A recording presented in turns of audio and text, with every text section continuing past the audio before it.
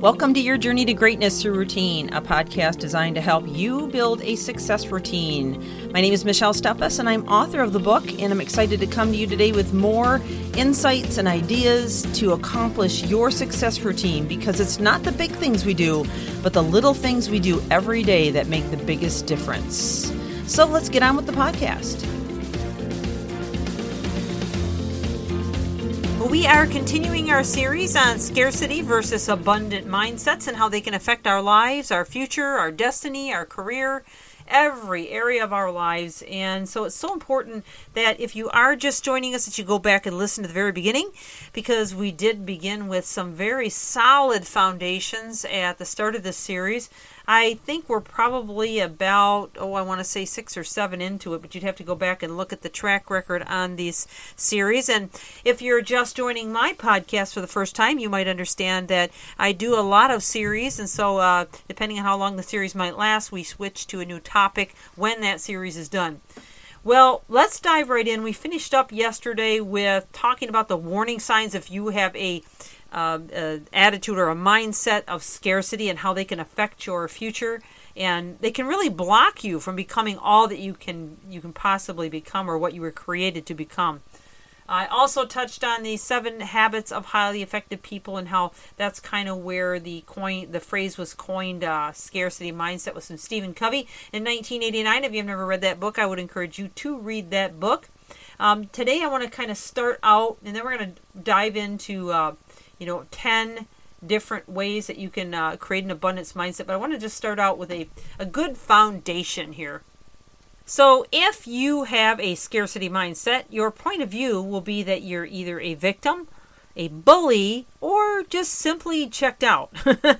But if you're an abundant mindset, you will always be in the driver's seat, knowing that you're 100% in control, 100% responsible, and you are the one that is taking charge of your destiny. If you have a scarcity mindset, your physical energy will be a contracted body, tense shoulders, clenched jaw, and you'll be short of breath and even filled with anxiety often, which of course leads to high cortisol and all sorts of issues with stress and the repercussions and symptoms of having high stress on a consistent basis. If you have an abundance mindset, your physical energy will be relaxed and alert, expansive. You'll be in your posture. You'll be rooted and balanced. You'll always feel like you're in the present moment and in control, and you'll breathe deeply and evenly. So this is really what it is a strong state of mind. That's what we're talking about here. So if you have an abundance mindset, you are exhibiting a strong state of mind in your stature, posture, and breathing and everything. Okay, so if you have a scarcity mindset, your emotional energy will be drained in the room with your interactions. People will feel it.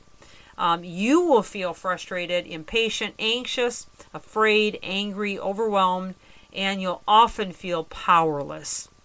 You'll also give power over to groupthink or peer pressure, and you won't try to think for yourself. If you have an abundance mindset, you will feel empowered, engaged, positive.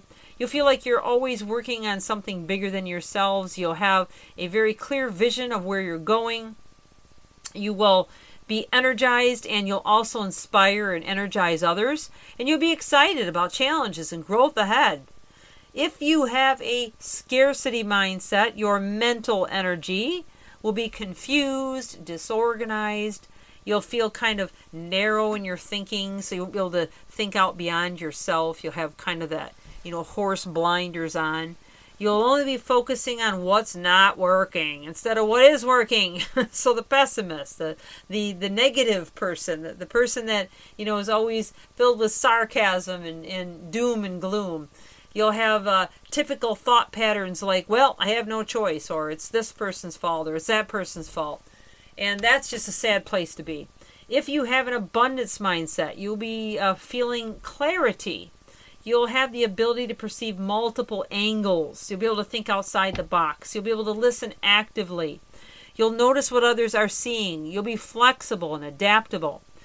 Your typical thought patterns will be, I always have a choice. If I were to notice something new, what would it be? You'll have creative energy and non-judgmental mind about you. And people will know that about you. So, which one do you want to be? That's the question. Okay, so by understanding these signs and signals of both scarcity and abundant mindset, you can build an awareness about where you might be landing in the spectrum. So remember, you may or may not match up with all these things. Maybe only match up with a couple of them. Maybe only match up with one. But that's just, what that is just a way for you to analyze, hey, this is an area I need to work on. This is an area that I have built a mindset, that I have created neural networks that is not healthy for me. It's not helping me move forward. So we only have just about a minute left, so I'm going to begin to dive into, these different ways that you can build an abundant mindset. I'm probably only going to get through maybe one or two. So the first one is become aware of your thoughts. This is the first element to emotional intelligence. And I've said it before and I'll say it again. Those that are high in emotional intelligence earn an average of $39,000 more per year. And 58% of your work performance is based in your emotional intelligence. So I would much rather hire somebody that is high in emotional intelligence and needs to be taught skills than someone that has all the skills but they're very low in emotional intelligence. In other words, they can't manage themselves well.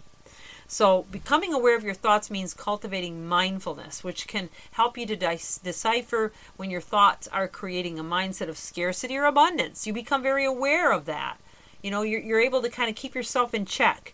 By taking time to notice what types of thoughts are circulating in your head, you begin to make conscious efforts to shift your thoughts towards abundance. So here's an action step. If you find that you're getting less than amazing results in any of your life, ask yourself, are my thoughts about this based in fear and scarcity? If so, then ask, what do I need to do to shift my mindset to abundance? Now that's reframing or cognitive restructuring. We've talked about that before. So then putting it in writing really helps, and then sharing it with somebody else will help you be accountable to that switch or that shift. But we are definitely out of time now, so I need to wrap this up. I hope you are enjoying this podcast. You'll share it with others. I'm Michelle Steffes, your journey to greatness through routine. Have an amazing day and continue to